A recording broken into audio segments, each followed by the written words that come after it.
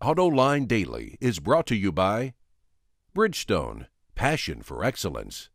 Dow Automotive Systems, improving durability and increasing design flexibility with Betamate structural adhesives at dowbetamate.com. And by Hyundai. Experience the 2011 Hyundai Sonata today at HyundaiSonata.com. This is AutoLine Daily for December 3rd, 2010, and now the news. Well, they're at it again. The U.S. Transportation Department is coming up with more regulations. It wants to mandate the use of backup cameras in all vehicles by 2014. About 300 people are killed every year in the U.S. in backovers, and about 18,000 are injured. Backup cameras are becoming more common, but they're only on 20% of vehicles today, the AP reports. You know, my bet is we're going to see an explosion of those rear view mirrors that have a backup camera built into them. You can already get aftermarket versions of them for under $100, and for automakers, they're a whole lot cheaper than installing a video screen like they use on nav systems. Say, did General Motors deliberately overproduce vehicles leading up to the IPO to make its financial numbers look better? That's what some people are saying. Cadillac has a 99-day supply of unsold vehicles in the field. Buick has 85 days. Chevy has 71. Remember, as soon as a car rolls off the assembly line, an automaker books it as a sale. So the more you build, the better your financial numbers look. But on last night's AutoLine After Hours, Michael Robinet, an analyst with IHS Automotive, said, be careful. Don't read too much into that yet. He points out that GM did not have its traditional summer shutdown. They just kept on building cars. But GM probably will shut down over the Christmas holidays, which could help bring those inventory numbers down. However, if we get deep into January and GM still has sky-high inventory levels, then the conspiracy theorists are right. GM did goose production to make the financial numbers look better going into the IPO. To promote its electric vehicle, the C0, Citroën created a car-sharing service called Citroën Business Connected. It's for companies and local governments that want to get EVs into their fleets. In addition to allowing employees access to the cars, the service will provide support for the setup of a charging infrastructure and monitor the battery charge remotely to ensure it's properly charged for the next person to use. Remember, the C0 is really just a Mitsubishi i-MiEV with a different name. Of course, Mitsubishi just changed the name of the i-MiEV to the i. And how are we supposed to keep up with all these names? Over in China, GM just grabbed the top rankings in J.D. Power's appeal survey. That survey looked at 82 attributes in 10 vehicle categories with evaluations from more than 14,600 new car owners across China. The Chevy New Sail finished first in the premium compact segment. The Chevy Spark took top honors in the compact segment, and the Rongguang, a vehicle made with Wuling, came out on top in the minivan segment. Say, is the Rongguang the opposite of the right Guang? These car names. A couple of days ago, we reported that Rolls-Royce was charging astronomical prices for its cars in China. That's not to say they're reasonable anywhere else in the world, but nearly $1 million for a Phantom seems a little rich.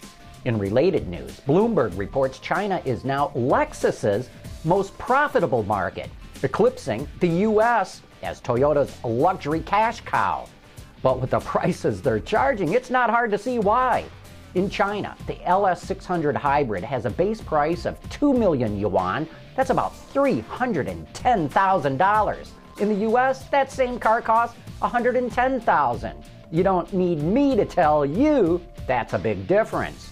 Lexus sells a little over 200,000 vehicles in the U.S. and will probably sell maybe 45,000 in China. And maybe those Chinese will buy more of those Lexus LS600 hybrids. Last month, Lexus only sold 13 of them in the U.S. With all the industry talk of EVs and fuel economy, finally, here's some good news for enthusiasts. According to the Detroit Free Press, Chevy is reviving the high-performance Z28 Camaro. Nothing has been officially announced yet, but the car is expected to feature a supercharged 6.2-liter V8 delivering anywhere between 500 and 600 horsepower. Look for that car to go on sale sometime in the 2012 model year. Coming up next, a look at a supercar built in Michigan, but it's not from GM or Ford or Chrysler. We'll be back right after this. Introducing Bridgestone's third generation of run-flat tires with groundbreaking new Bridgestone technologies. Bridgestone run-flat tires offer improved ride comfort, lower rolling resistance, and improved wear while giving you the peace of mind and comfort you need. So what do you get when you want to create an advanced, high-powered supercar and money is no object? Well, you get the 2012 iconic AC Roadster. As you might guess from the name, the famous British company AC Cars was involved in developing the Roadster along with Iconic Motors, a small company just outside of Detroit. Seamus McElroy filed this report.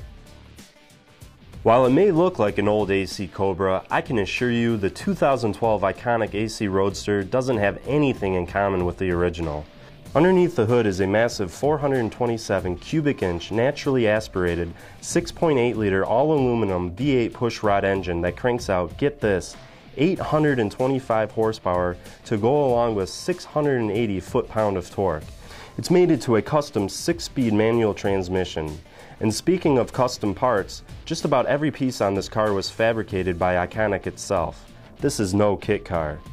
Thanks to that powerful engine and the light weight of the Roadster, it only weighs about 2,400 pounds. 0 to 60 miles per hour can be achieved in under 3 seconds. While those power numbers are real impressive, the car also features new technology called VDIMS, which is a unique way to move power and data with a single cable through the use of hardware and software. Ethernet is used to transmit the data. Because of this, a lot of the wiring in a car can be tossed out, but there are other benefits as well. We have lower install cost, higher reliability. You have less inventory to carry as a manufacturer because all of the cabling is standardized. 1 or 2 different sizes of connectors will do the entire installation.